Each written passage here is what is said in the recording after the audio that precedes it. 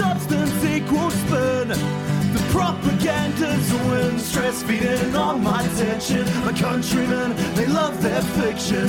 Words are now, it's made with good intentions. Welcome back to 1 of 200, your independent politics and media podcast. This is an issues episode, so often we do weekend episodes based on current events, but this is an issue-specific episode with people interested in this topic. This is co-host Philip. We also have Josephine. How are you doing, Josephine? Kia ora. I've just been, grappling with what's going on around the world at the moment. So yeah, it's just been a difficult time for me, as it is for a lot of people. So I'm really glad that we're having this conversation. Yeah. Fantastic. And we have Nadia Abu Shanab. How are you doing, Nadia? Kia ora, everyone. I'm Nadia. I woke up this morning and the last few days have been super intense. I'm observing the way that people around us in our networks and in our communities are all we know what we're witnessing and we know we're about to witness it in real time. And it feels like we're sitting on the precipice of watching a genocide of the Palestinian people unfold in real time. And that not only are we going to witness that, but for those of us who sit under the power of Western states, that our governments are actually going to support that process. So it's a really, really heavy time, but I'm glad to be here. It's really important to have these kind of spaces. They're rare, they're precious, but people are really hungry for them. So thank you for having us. Thanks, Nadia. That's a great amount of context and weight to start this conversation with, I think. We also have Marilyn Garson. How are you doing, Marilyn? Hi, thank you. Kia ora, I'm Marilyn Garson. I'm a co-founder of Alternative Jewish Voices, and I worked for 4 years in Gaza at the end of nearly 2 decades of working with communities affected by war. So I've been feeling this very personally on a bunch of levels. And I think it's worth saying that in all my years, I've not agreed to use the word genocide with reference to Palestine, because on language, I prefer to sit back and wait for certain experts to lead me. And I've just begun to use the word for the first time to say, on this track, if someone does not pull the handbrake, I'm afraid that's what's in front of us. Wow, thanks, Marilyn. Yeah, we're definitely at a historic inflection point, it feels like, right? Okay, so there's obviously a weight of kind of context and history behind this, but also current events have propelled this to the front of the kind of international imaginary, right? So Josephine, would you like to kick us off with your thoughts that you've been talking about recently? Yes, absolutely. I just think that civilian deaths are unacceptable. Non-civilian deaths are unacceptable. Human death is unacceptable. Planetary destruction is unacceptable. Yet what we are seeing around us is an increase in these happenings. There is an increase in militarization happening across the world. We are already at the brink of a third world war. In both these contexts, where there's active war fronts that are, visible to us through the Western media, there's wars happening elsewhere, which are not, being discussed as much. But in these two contexts of Ukraine and Palestine, we're seeing just weapons being sent to fuel human death even more and more. This is not just human deaths, it's also planetary destruction. If we are interested in, our environment and the health of the planet, we must be questioning militarization happening across the world. This is also a question of, in my view, coming from the global south and an anti-colonial perspective. People from, contexts like, for example, apartheid, South Africa, from India, straight after independence, that's when 1948, the Nakba happens. We stood in solidarity. The Indian people at the time were able to understand the plight of Palestinian people. And we can see globally that, the countries that recognize Palestine, you can see that all these countries have been impacted by Western colonialism. And the countries that are currently supporting Israel's actions, which include a siege, cutting off water, food, electricity, and on top of that, simultaneous bombardment with precision, advanced military equipment. So this is really concerning. And as humanity, we need to come together and speak up against militarism, speak up against the use of these weapons of mass destruction that are being used, and think about how we can further peace across the world. Thank you. Kia ora, Josephine. Yeah, exactly. There's always this kind of flattening, right, in the media when we try to have these conversations, we being the kind of, I suppose, Anglosphere, who are interested in current events or international affairs. There's always the kind of primacy of what's just happened, like recency bias, is how kind of, relatively disinterested kind of international actors see these things, right? So I think it's our job as people who care, as people who've kind of spent a bit more time than average looking into these things, to constantly be reminding people that this isn't about one event, right? There's no such thing as like the start of history. We have to go back and see like what caused the cause. And it's far too easy to forget that stuff based on what we're seeing in the response to the recent kind of actions, the context of, 2 million Palestinians under military siege for 16 years, an average age in Gaza of 18 or 19 years old, so half the population are children. You're not talking about a state on a state in the same kind of way as gets presented so easily, right? And with reference to kind of your experiences, Marilyn, that you were starting to talk about when you were spending time over there talking to civilians and kind of advocating for peace in that space, how does that connect to kind of what you saw? So let me say very briefly that I was offered a job in Gaza. My field is job creation in war-affected places. So building social enterprises and companies for the most marginalized groups, Cambodian child soldiers, Afghan women. I was asked to go and try to design something for Gazan university graduates behind a wall. I got so caught up in really the gift of going to Gaza as a Jew, a chance to cross that line and be surrounded by people who I'd been told were my enemy and to learn who they really are. I was so caught up with it that I stayed for 4 years. When the war of 2014 came closer, because each escalating level of violence has been signaled so clearly, I stayed and I became a member of UNRWA's shelter management team. We were prepared for 35,000 people to be displaced.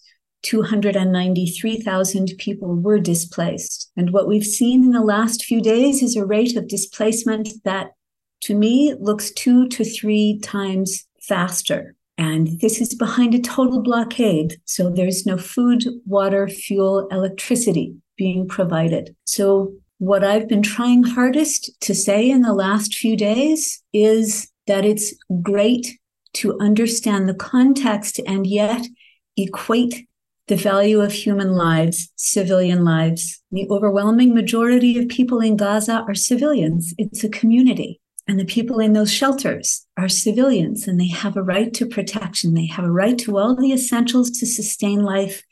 Those things are being withheld. And I've seen that people go to astonishing lengths to retain their civility and their sense of mutual aid under this kind of stress.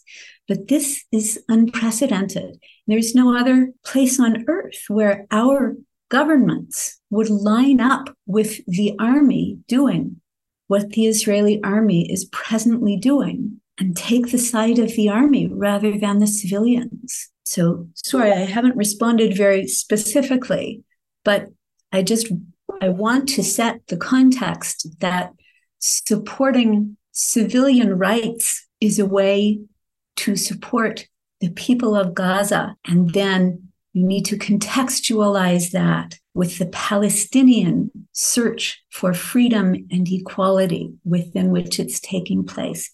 I've left open the recent events that are the context of these events, but it'll do for a start. Yeah, that's vital, exactly. And the massive asymmetry, right, between the state of Israel and any organization in Palestine, whether that's Gaza or the West Bank, any sort of attempt at leadership structure that gets inevitably undermined and degraded over the years by the vastly, more powerful, more supported Israeli state. And over the last 15 years, like 96% of deaths have been on the Palestinian side. So as you say, if you're treating life for life in terms of value, equating the value of lives, that's like vital context that you need to have before looking at like individual events, right? And an ongoing, like horrific, cruel international event like this. And now that we've seen Hamas's biggest attack ever, taking back settlements for the first time, really, that's inevitably going to be kind of elided, I suppose, right? In the way that the international media kind of treats it. There's always been the kind of hypocrisy, I suppose, that anyone who's been an activist in this space has noticed, right? Oh, I would add one dimension of political progress, and that has been the conscious closing of nonviolent options. Netanyahu's government has explicitly said that only Jewish aspirations, only Jewish claims are valid in this space. And now this government that includes, outright fascists, they are ratcheting up the violence and clearly stating their ambition to do harm, to do really illegal things. So the political options have been foreclosed before this happened. I just want to, first of all, thank you for that, Marilyn. But I just want to extend that discussion from an anti-colonial perspective. I actually think that Western governments, this is not unique, that Western governments are supporting these sorts of actions, military actions on civilians. This has happened in the past when we look at Iraq, when we look at Afghanistan, when we look at many situations of wars. Multiple Western governments who claim to be liberal and democratic and the beacons of human rights, they have lined up behind U.S. imperialist actions, military actions that impacted millions of civilians globally. So this is, in my view, it's not a unique situation, although it is in many ways it is, but in terms of Western countries supporting military action against civilians in especially in the global South, this is not unique. The Western governments supported the apartheid regime in South Africa until very, very late, right? Until 2008, Nelson Mandela was officially recognized as a terrorist in the United States. So there is a pattern, and many Palestinian scholars that I read have talked about this pattern. Edward Said, for example, talking about Orientalism and how people, for example, especially in the Middle East and Muslim-dominated regions, being described as dangerous and strange and savage and barbaric. And these narratives, we can hear them happening around us in relation to this conflict again, are being used as justification for the extermination of people and for mass violence. So there is a pattern, but I think that the civilians and the common people in Western nations, when they know about this, they will be opposed to it. But there is a pattern among Western governments to support and to line up behind these sorts of military mass violence. And to bring that up to date, exactly as Marilyn was saying, it's really important to recognize the most recent kind of incarnation of that in Israel and the most right-wing government they've probably ever had, right? And starting to call it the country's 9/11, like we're seeing a retread of some of that dehumanizing rhetoric that we saw after 9/11 2001. But sort of projecting and looking at where the signs are pointing, Nadia, how do you see the kind of developments now compared to the recent atrocities and what we've seen in the past, I suppose? So I guess I just want to start by just talking a little bit about, I think everything that everyone has said is completely true. And I think we are seeing the retreading of particular stories and particular narratives. But something I've been thinking about a lot is if I were to walk back through the looking glass and, live my life as a completely different person, if I was seeing this as my entry point, and that is how it is being presented to some people, and I was seeing the news, which, completely humanizes the Israeli victims. And for example, to think about the horror of the parents who sent their beautiful teenage children off on a long weekend to go to a music festival, to hear that they are missing or murdered And something me and my partner have been talking about is how, you know, for any of us to be confronted with that, like, we should be horrified, and it is terrible. And when you look at that, and when you look at violence, and I think it goes back to how Josephine opened as well, when you look at that violence, we are like, it is abhorrent, and it is something that should like penetrate us on a human level. And but the thing that's interesting about this thing and being on the other side of it, and I think Marilyn will probably relate to this as well, is the thing with this situation and the thing with the struggle of the Palestinian people is that the more that you look at it and the more that you know, the more terrible it becomes. You know, like, it's like the more that you actually fucking look it in the face and see what's going on. Like, you can watch that news story and be like, that is terrible. That is terrible. And you are right to look at that news story and think that is terrible. But if you come through the other side and you are not watching just CNN, and you are actually turning on Al Jazeera, and you witness what the besieged, brutalized people of Gaza have had to go through, not just now, but I mean for the last 17 years, and you recognize that they are the descendants of 257 villages that were destroyed in the creation of Israel, then it becomes really crystal clear, like, exactly what is happening. And I think there is people who see that all over the world, people of conscience, with absolute clarity. And so it's a complete, like, it is like part of the whole headfuck of this whole thing is that there is this massive, like, expansive and expanding layer of us who completely see the situation for what it is. But then you do not see that reflected anywhere institutionally. And you're just in the wilderness. You're in the wilderness. There is no reflection of that reality. And the reflections of it are so fragile, so limited, so contested, so censored, and so sanitized that we are not able to truly engage with the fact that there is also a story of a Palestinian mother who it also had her son kidnapped, and there are thousands and thousands and thousands more of those stories. You know, I think about the beginning of the 2014 massacre in Gaza, and I think about the fact that, you know, that began because 3 Israeli teenagers were kidnapped, and you know, again, the storytelling, you know, it really is a masterclass, but the storytelling was of those 3 teenagers being kidnapped. And at that point, and I really do remember this, at that point, there were 150 Palestinian children being detained inside Israeli jails. They had been kidnapped at night. They were being detained. And that is a routine daily process that happens. So I think, I guess, yeah, I mean, in terms of what's happening right now, like, you know, it seems so weird to be like pontificating. Like, I find something a little bit uncomfortable with trying to what next this situation.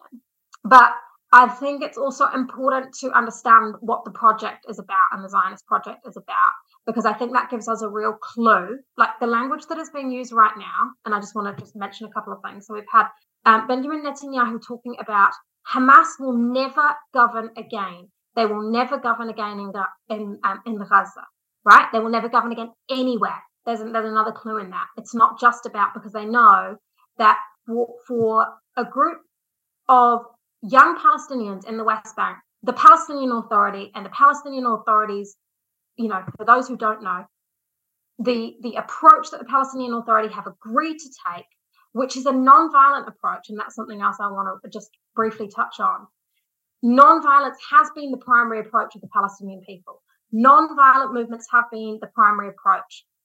In 2018, the youth of Gaza, hundreds of thousands of them, did a peaceful march of return where they marched on the borders, and they did that every single day. And in the words of Nora Erekat, they were shot like birds. They were shot like birds. And it was an incredible, incredible movement. It was stunning. It was non-violent, and it had absolute political clarity about what it was about. And we saw nothing. You did not hear a single thing about that. The non-violent strategies that we have deployed over the last few generations are actually incredible. Like, it's like you could lay out a tool belt and you could see every single strategy, and you see other people using our strategies, because some of our strategies have been freaking genius. Like, we have pulled on every single cord and we have done it. And you know what? For a lot of that work has actually resulted in a widespread, growing, continually expansive support for Palestine all over the world, and almost irresistible support for Palestine all over the world. Like, we have this cause that people are drawn to. You know, I stand alongside people who have no whakapapa to Palestine, no whakapapa whatsoever, and they are giving like literally 24 hours of their days right now, and they will drive themselves in the ground to support us and to be our allies. And I think that needs to be acknowledged. So, like, we have deployed those strategies, we have used nonviolent means, and what is being signaled now is what the project has always wanted, right? And it's wanted an excuse to do, and this is the perfect excuse, because I do not believe, like, I really think if you see the signals that are being said about, and I agree with Marilyn, I haven't typically used the word genocide either. I think there's always been a genocidal instinct beneath the settler colonialism, but I don't think it's ever been acted on. I think what has happened now is being green-lighted under this government, and the language that is being used is clearly foreshadowing, and to think that this is happening. And I want to riff back to Marilyn and just kind of get some of her reflections on this, because I think there's a role of, like, and it's going to sound a little bit Instagram heavy, but there's a role of, like, trauma here and trauma politics and being led from a place of trauma that I want to kind of unpack a little bit with Marilyn, because maybe she will understand more of that psyche than I do. But, they are talking about go down to Rafah, leave through Rafah. And I truly believe, like, either we are going to see, they've talked about some of the Zionists that I've seen talking about, make Gaza a kapa, flatten it, kill every single last one of them. And I think they've got the green light to do that. Okay. But the other option for them is also to push the Gazan population through the Rafah crossing and into Egypt and take that land.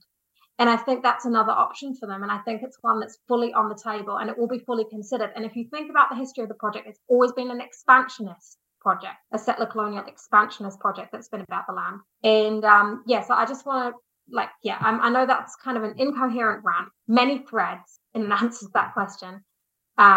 There's no joy in, like, foreshadowing any of that, but it is, like, what history has taught us. And the more that you understand the history of this project, and the more that you understand the historical intention of the project, and also I think the psychological intention of the project, and the way that story has been twisted and changed over time, which is something I'd like to hear Marilyn talk a little bit about, the more that we see that actually it's kind of like Marilyn was saying from the other side about the options for the people of Gaza.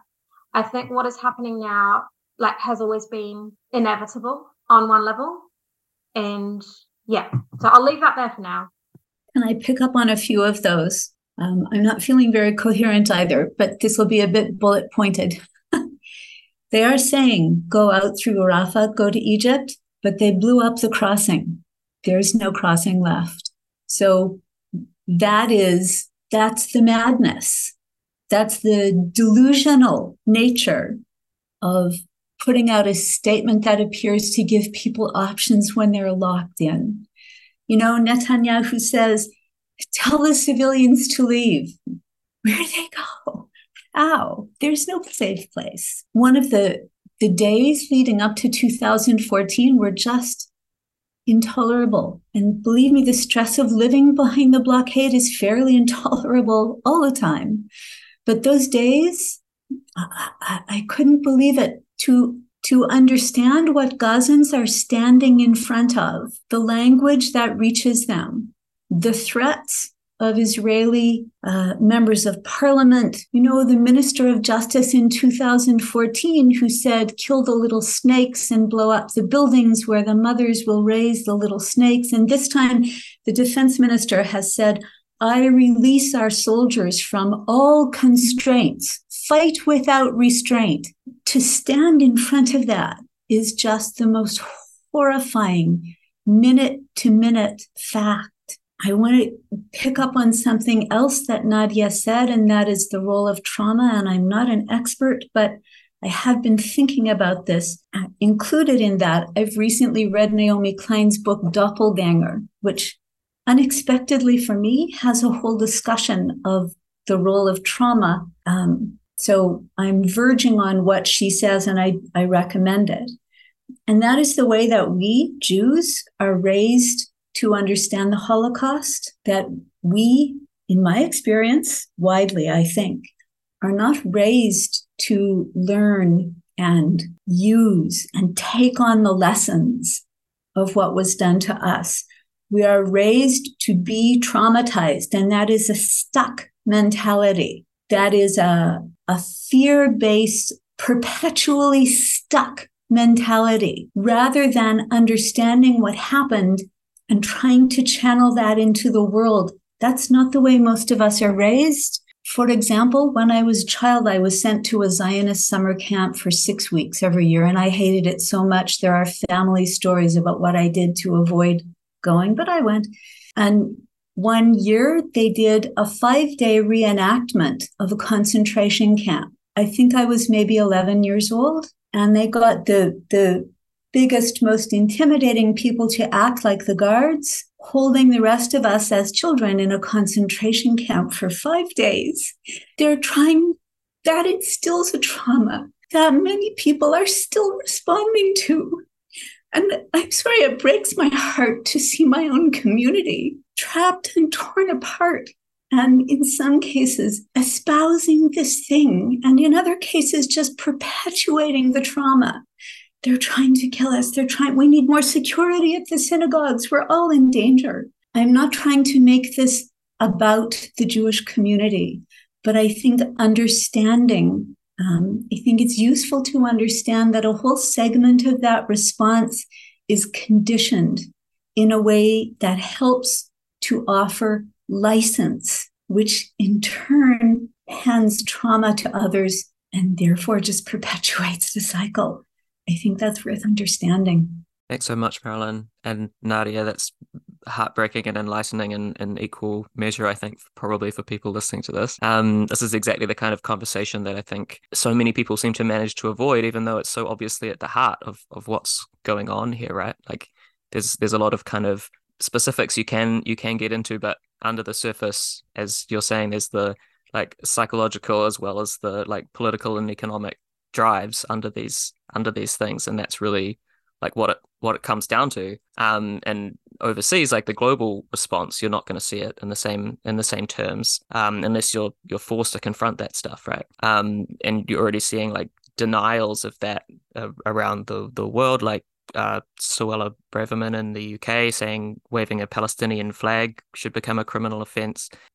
Really scary kind of shutting down of even the most basic kind of liberal human rights discourse, which, you know, it's pretty distressing stuff. And bombing the Rafah border, obviously, as you're saying, Marilyn, like that's inhuman, right, in the extreme. But in terms of I suppose the global and New Zealand response to that, both in media and political and activists and just human circles, do we have any kind of thoughts on what we've seen this time, the kind of trajectory of that? I totally agree with what Nadia was saying. I think the world as a whole has learned a lot from Palestinian struggles and tried to replicate it because they're so successful and intelligent, right? A lot of those strategies and patterns have been some of the best we've seen in the world, and yet still the inequality, the kind of fascistic mentality that's underlied that and undergirded that, the genocidal drive, as you were saying, has been so strong that look what we've got to. But in terms of responses you've seen from around the world, Nadia, do you think this is different from other times? Does that give you any room for kind of, I don't want to say hope, because obviously not, but you know, what kind of notes are you pulling out of that, I suppose? Yeah, I've always been a big fan of the word hope. Like, I think it's really important. For those of you who don't know, I'm a union organizer. I organize unorganized workers. And, you know, I think that, like, it's not just about this situation, right? But there's a natural and true cynicism around the world about our ability to change things in the face of power. And that is not a bad instinct. In fact, for many of us, it's an instinct. like based on, you know, to use a term that we use about Israel, like facts on the ground. Like the facts on the ground are not looking that good. But and I think there's a certain kind of desperation as well when you have attempted every strategy and when you have exhausted every strategy and exhausted every option and nothing cuts. And there's something that I'm reckoning with right now. Like, you know, I'm looking in the eyes of my dad, who has been carrying this flag for 50 fucking years. And he's been living in the West for a long time. And he said to me once, I remember in the 80s when we had this sense that stuff was going to shift. And I think, you know, that's part of the reason that there is a natural, like, slant of our movements, and you will witness it towards the young. Because, like, only the young can begin to carry that, you know? Like, there comes a point where, you know, and I think I'm straddling those generations right now because I know that, you know, like 10 years ago, I was a young activist who believed with every core in my being that, like, we would be the generation to shift the needle on this issue. Because you witness the momentum of it. And there's a real cynicism. Like, I just want to be really straight up about this because it's not something I often talk about, but I think that this is the space to now. Like, among my Palestinian cousins who live in the West Bank, they're over it all. Like, they don't want to hear about, like, I'm actually quite careful about any kind of indication that I'm self-promoting around this issue and our struggle because, you know, for me, I can sit here and, you know, kind of get the ear of people or become an interesting talking point in conversations. But for them, it's just their goddamn fucking life. And as much as we like, and I don't like the self-congratulatory stuff. But at the same time, like from a movement building perspective, I know that we need to damn well fucking try. Because that's the only way things ever change. And I'm not sure we will win. Like, I am not sure we will win. I am not convinced we will win. But I am convinced that we must act. And I think that's where a lot of people are at. But the thing that we need to be mindful of in this time, because things are extremely heightened, is that we need to act. Like, must feel compelled to act. It's a responsibility to do it. And if we do not act, we are actually complicit. And I'm not saying that for people who've been politically trained as Marilyn was talking about, some people have been politically trained on a completely different timeline. So I don't actually blame people for having a different political training. But what I will say is for the people who have begun to be, or, you know, who have kind of come close enough to know. And this is the thing. I know that some of the bureaucrats and officials and politicians in this country fucking damn well know what is going on. They damn well know how ugly this is. They damn well know that we are the victim. They damn well know it. They just won't say it. And that is who we need to press on. Because until they have the political courage to break that consensus, which is so, like, it is so kind of the way that the matrix, the kind of success, I guess, the inverse success of the Zionist movement has been implanting a deep political and institutional fear in people that has this, like, incredible chill effect, which like I have seen growing. And I have also seen in the mirror world of that, you know, to use the Naomi Klein phrase, like in the mirror world, I've seen also this kind of like emboldened youth who have absolute clarity about what's going on. But these two parallel universes are moving in unison. And I actually was underestimating the strength of, because to think, you know, we had come so far, and then to see Keir Starmer, the leader of the British Labour Party, say today, well, you know, this is a human right. Like, he knows the law. He knows the law. And what he's saying to us when he says, I give the Israelis full support to do their blockade. And let's be clear that right now, the generators are running down in the hospitals in Gaza. They are about to be in total blackout. So we cannot even watch what goes on. Like, we cannot even watch the war crimes that are about to unfold. They will not be recorded. They will not be seen. And that's exactly how it is wanted. The ambulances are being bombed, as you know, as Marilyn says. You know, this is all unfolding behind our eyes. And I saw something the other day that was like, you know, it was riffing on what Josephine said about, you know, we were being conditioned to accept the murder of people in Iraq, and it's happening again now. We are being conditioned to accept the mass killing of Palestinians. But I didn't think, I thought the breakthrough would happen. But are we at the breakthrough? And if we're not, we have to give it everything we've got right now. There is no, we'll wait, because I've always, the organizer in me says, these things take time. We need to build. It's not going to happen overnight. Even with our actions that we're taking action this weekend in Wellington on Sunday. We are saving our powder a little bit because we're going to have to we know we are going to be continuously in motion and in action over the next few months. But I think that history provides its openings and we do have to run at them. And now is the time to run towards the opening. But we need to have clarity when we run at that opening of what we are trying to run towards. And I think that's what we're trying to do within our organization. Because if we're led from the place of trauma, and I mean this in general in politics, I see trauma politics a lot all over the place at the moment. And I know where that comes from. So I'm not doing this intellectual academic critique of it. But let's not be led from a place of trauma. If we're led from a place of trauma is valid. Just don't let it fucking drive the car. Don't let it fucking drive the car of your politics, because that is not going to lead you to a good place. And so I think what we're kind of reckoning with how to do is how do we gather up our people around us and recognize that we are going to be calling on people to have some really difficult conversations right now in an extremely politically and institutionally hostile space. And it may become more hostile under a right-wing government. But that is our responsibility to do that, and we will damn well fucking try. And I don't know where the chips will fall, but the only option is to do what we can. And the Israeli government is on quicksand. They sort of know that. There's a lot that they've done successfully, but that they are on quicksand, and I think you can see it.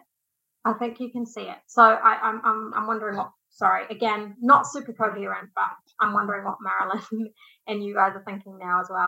Yeah, with regards to the international responses and the response from New Zealand, it's not surprising, but at the same time, both of you, Marilyn and Nadia, have already spoken to, it's just shocking to see how blatantly this is happening. So on the one hand, we have the Israeli foreign minister, defense minister, I think, saying that we are, declaring a siege.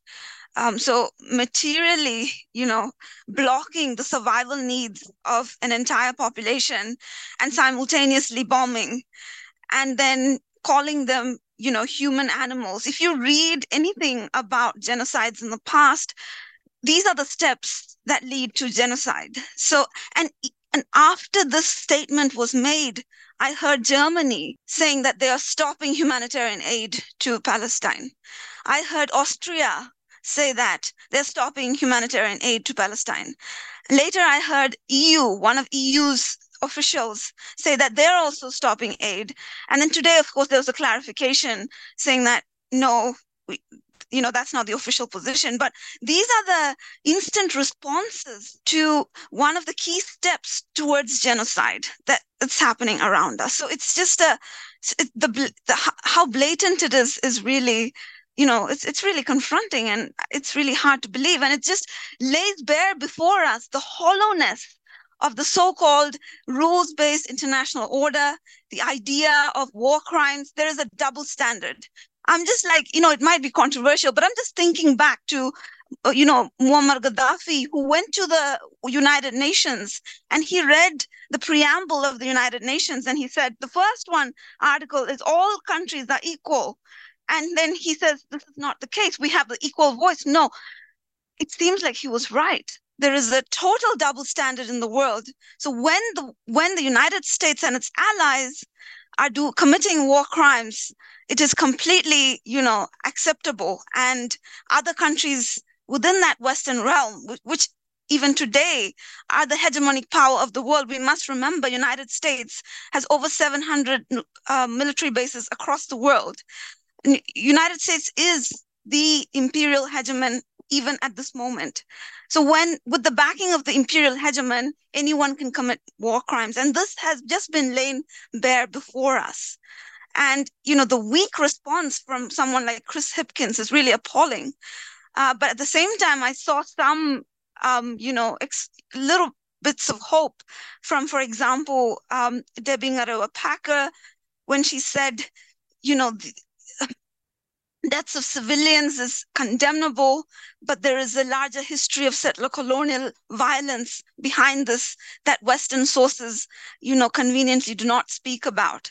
And so this is the knowledge that we have around us. So a lot of people are raised within this, with this kind of knowledge that invisibilizes the plight of Palestinians, and over and only focuses on one side of this conflict. And so I'm not surprised, but like Nadia and you said, Philip, I do see how impactful the strategies of the Palestinian movement has been, and I see that young people are standing up. And so there is it's a bit different. I'm seeing demonstrations in New York, in Lyon in France, which, by the way, was suppressed by the police of France. And the police of France allowed pro-Israel demonstrations to continue, but they cracked down on the Palestinian demonstrations.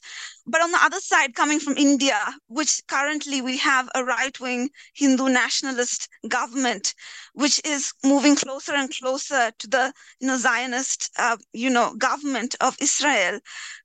It's emboldening Islamophobic sort of political ideologies across the world as well. So there is a shift from India's traditional position of supporting, people who have a similar experience of colonialism. And, this Islamophobia is getting legitimized through the imperial hegemon and the powerful countries of the world in the West, who claim to be the beacons of human rights, yet they are the ones perpetrating the most amount of violence towards innocent Muslim civilians in Iraq, in Syria, in Afghanistan, in Palestine. So there is a legitimization of Islamophobia happening. So there's very many things happening, and the global responses are quite interesting to observe. But I do agree that young people in the West are becoming more aware, and that's the silver lining. That's where the hope lies. And like you said, Nadia, these politicians are aware. Chris Hipkins is aware. Keir Starmer is aware. And it's really deplorable that they would not, inform their positions based on their awareness of the situation. One quick thing on that, Josephine, and I don't want to take up too much space here, but I think this is where kind of appeals to the liberal kind of psyche doesn't work here, right? Because I think they're totally aware. And I do think relationships are important, and I think we can press on those people. And I think we should, I think we should continue to press on those individuals, and we can probably move some of them. I truly believe that. I mean, I've seen it with my own eyes, and I've done it. So I know, we've done it, but I think this is where the moral the moralistic the pleas and the kind of human rights discourse does fall over a little bit. And I'm interested because I know, Marilyn, you might feel a little bit differently than me on this. So I'm kind of keen to actually hear your, to robustly get into that, because I think that, these people know, but this is why it's important that we have a structural analysis. As boring as that sounds, we need to have a structural and geopolitical and economic analysis of the world as it is. Otherwise, we do get into this loop where we're why? But being an organizer has helped demystify why everything happens for me. And there's very little mystery to many things anymore. Once you become more politicized, more radicalized, and you begin to understand the structures that govern the world as it is, whether it's capitalism or colonization, racism, when you begin to understand these structures in the way that they fall, the way that they're enforced, and the way that their consensus is maintained, it makes sense. It's not like Chris Hipkins woke up the other day and decided to be an asshole. It was just that the institutional weight of this militaristic consensus of the world and the US's kind of this imperialist position on this issue just bears down on people in this way that is so unfathomable on a moral and human level. And that's why we need to have a structural analysis. But I am interested, Marilyn, because like me and Marilyn have had some riffs on like what we think about human rights, the rule of law, and appealing to those kind of, those mechanisms. And I feel they're increasingly meaningless. And not that they shouldn't have meaning, because I think on a base level, we should be governed by a set of like values. You know, just like here, we should have constitutional transformation because we should be governed by a set of values that like collective punishment isn't okay. Like basic, almost spiritually obvious kind of values that the world should be governed by. But there's something about the space that they were driven from, for me, that is always going to make them ring hollow and duplicitous. But I'm wondering if, Marilyn, you think there's some hope in that, like appealing to the international rule of law and the different conventions and stuff, because I know you maybe feel a bit differently. So I speak a lot about this in times of crisis. I circulate the statements of organizations that are loyal to human rights and international humanitarian law, and they do that for a reason. It's not because I think those tools will do the whole job. It's because I think they will do half of the job. They will do the protection. They address this minute's crisis, and they are the framework that we have for this minute's crisis, for the protection of 200,000 civilians who are in shelters this morning. That's the standard that we have. Those are the treaties, that our governments have signed. Those are the frameworks. And I deeply believe that they are what we have at this moment, and I will use them. But it's important not to hand the whole job to that framework, because that's not what it was for. Those standards bring us to other political tools. Those standards outline a vision, but they are not every step toward that vision. So yeah, I'm very big on humanitarian law and civilian protections, but then that needs to bring us to the political tools. And a part of what I've been seeing in the last few days is I see people on the far right driving a wedge more successfully than they have driven it before. It has, since we established Alternative Jewish Voices, since I began to speak about this, people, many of them Jewish, but not all of them, have walked up to me after events and said, I agree with you, but I can never say so. I understand justice, but you don't know what would happen in my family. That's ongoing. And those are the people of whom we have to insist, as Nadia has just said, this is the time to have the hard conversations. There is no other time but now. But what I see is this wedge being driven more and more successfully. It's like a singularity. If you say the word Palestine in the context of rights or, God forbid, political aspirations, then you are all of these things. There's no modulated tone in which you're allowed to discuss this without attracting a torrent of abuse, which is not only personal, but offensive in every way that certain people can manage to make it offensive. They're driving a wedge between people who are undecided or people who are doubtful and the option of standing up. And it seems to me that the response to that is not an equal and opposite noise, because the right has a wider echo chamber. The institutional powers that be have a wider reach. So it's not about trying to shout an opposite and equal thing. It's got to be an act of creativity that responds with a vision that's more spiritual, as you've said, that's more aspirational. It's a world that we want, not the world that we see around us today. So that's what I'm trying to formulate, waiting to hear. I think lots of people are waiting for us to drive the wedge differently, to say to those folks who are not yet mobilized in this cause, you can't be with those guys on the right. You don't want the world that they want.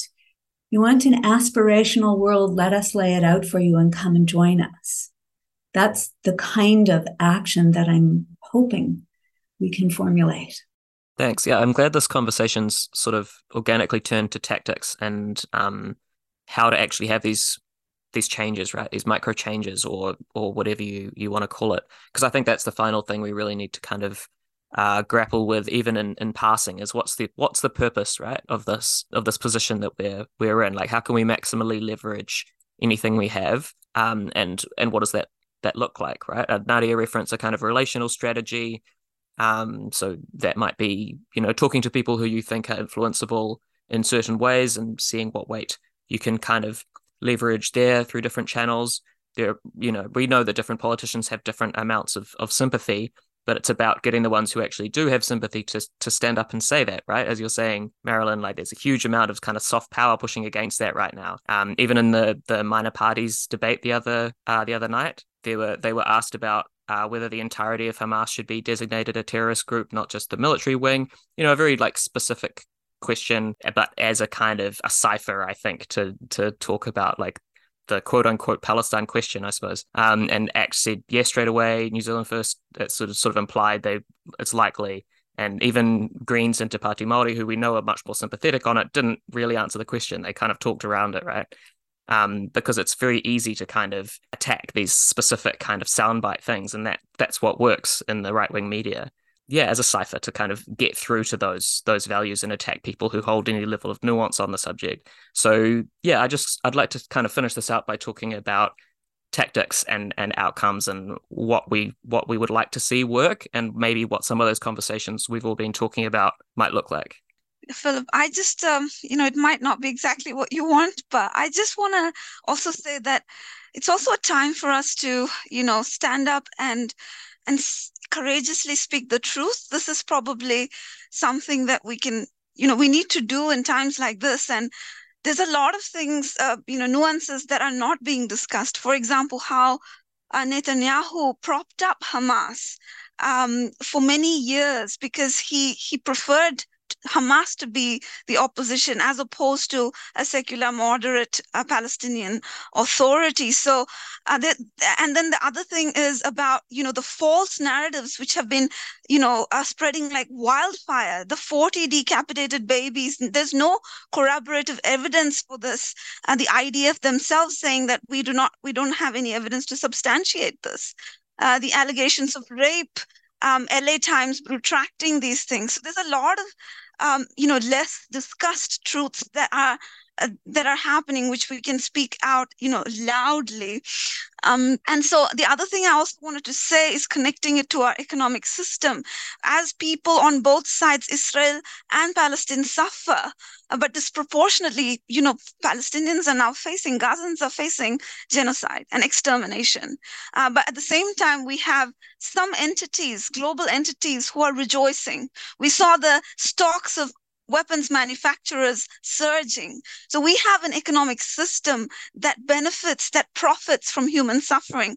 We also need to rethink these aspects, these structural things, as Nadia was saying, to really get to the bottom of it. Why is it that the United States has been pouring weapons into this crisis to make it even more deadly?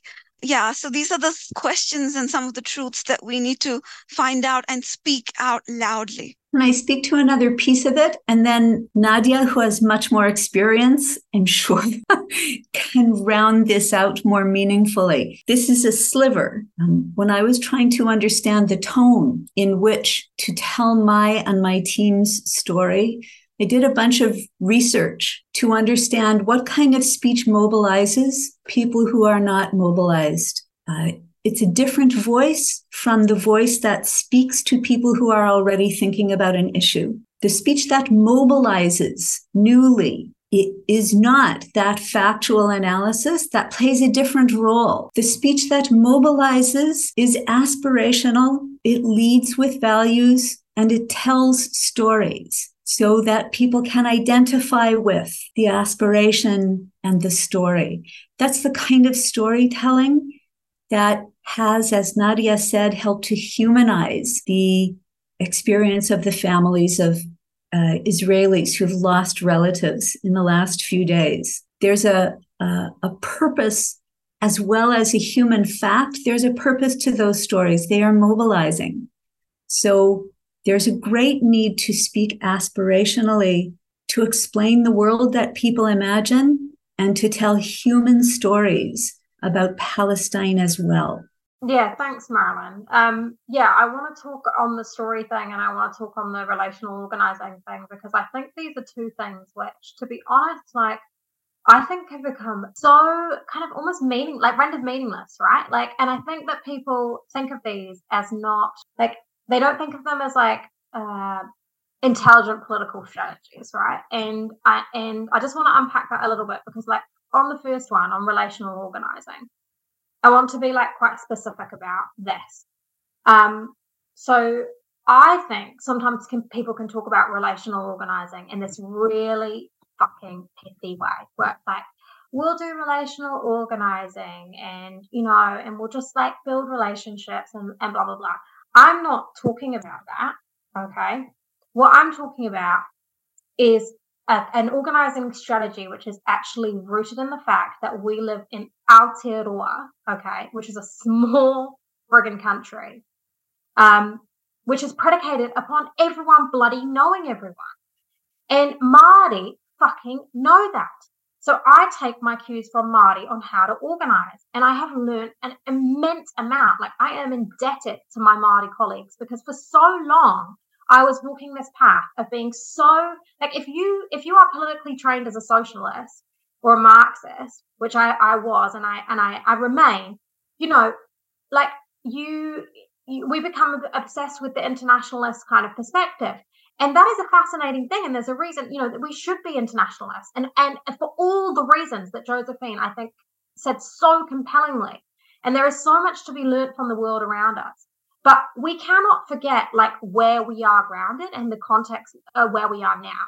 And Māori know how to fucking organize in this country. And it is about relationships in this little set of villages that we live in. And through our relationships, we compel people to do things that they wouldn't have otherwise done. And through our relationships, we surround people when they have to take political risks, because we are asking people to take political risks. And I will do that unapologetically.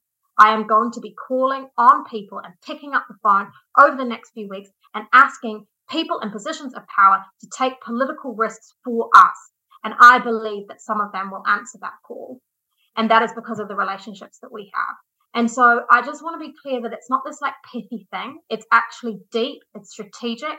And because it's often seen as a gendered kind of way of organizing, it's actually really devalued. The second thing that I want to talk about is storytelling.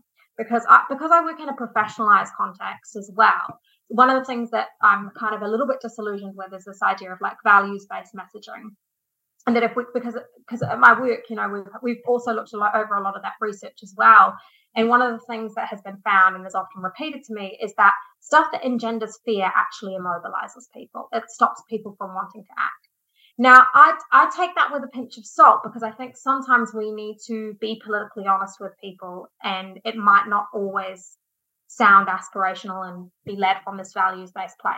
But I actually agree with Marilyn in that there is something very basic and human, and even like, again, Indigenous people have known this for a gazillion years, in the fact that we understand our world, and our world is made up of stories. Like, that is literally the way we understand everything around us.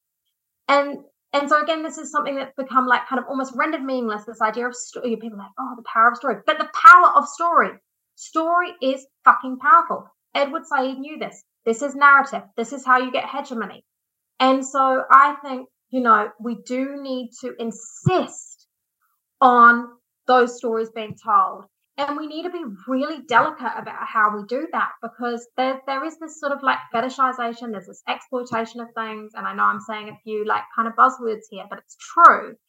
And we need to be careful, because when people share their stories and they share their vulnerabilities, it's like it can be a really exposing process. And as Palestinians, we're often called on to exploit some of those most horrific and tragic stories of our life. And there's people in my life I wouldn't ask to do that. They have those stories, but I would not call on them to do that.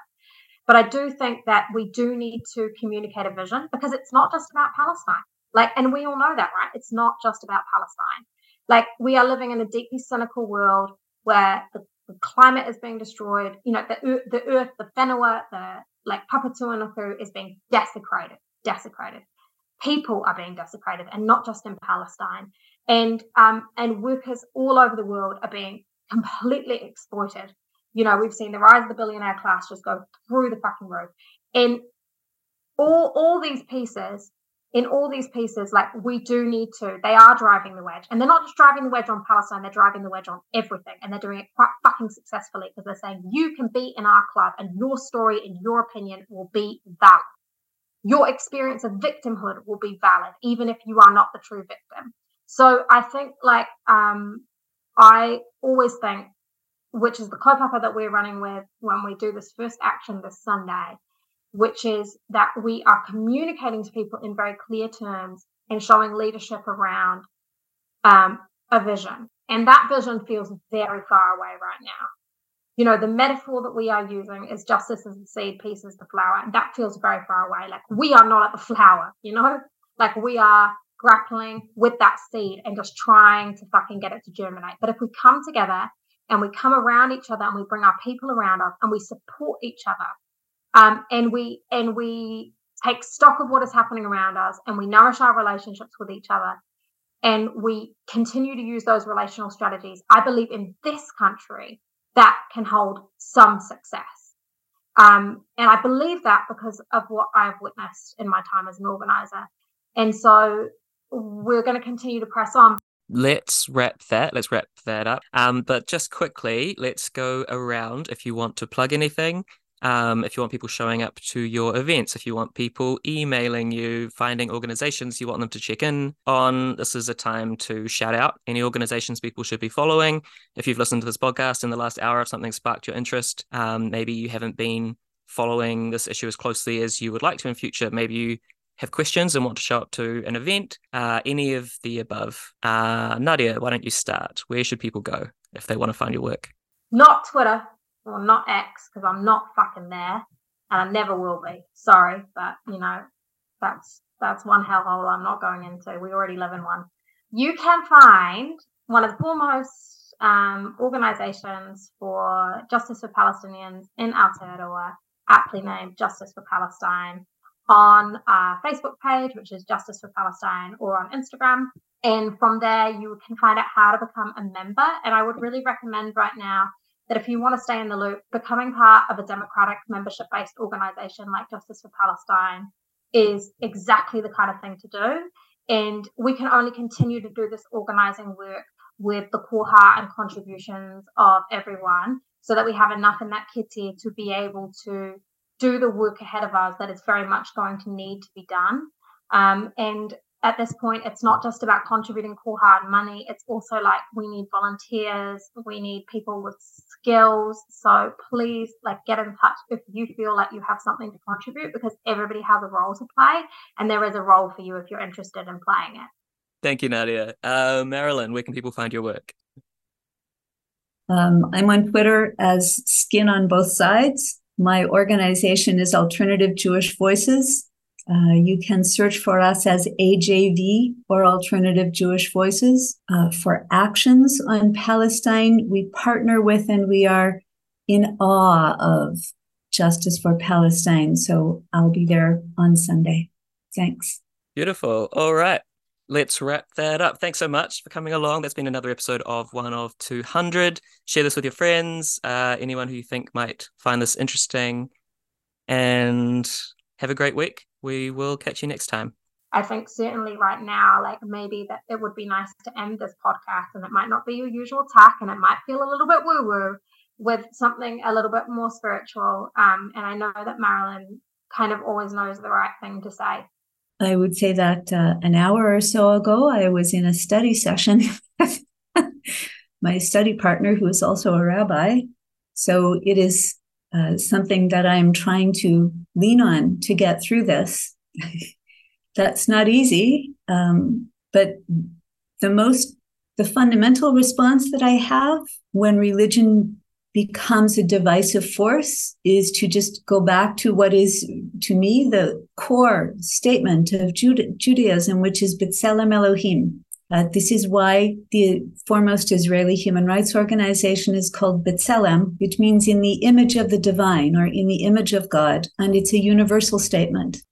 Nowhere does it say Jews are B'Tselem Elohim. It says we are all B'Tselem Elohim. And therefore, our fundamental equality and human dignity is a core statement of my religion. Nationalism is not. So that's a thing to fall back on. B'Tselem Elohim, that's why we're here.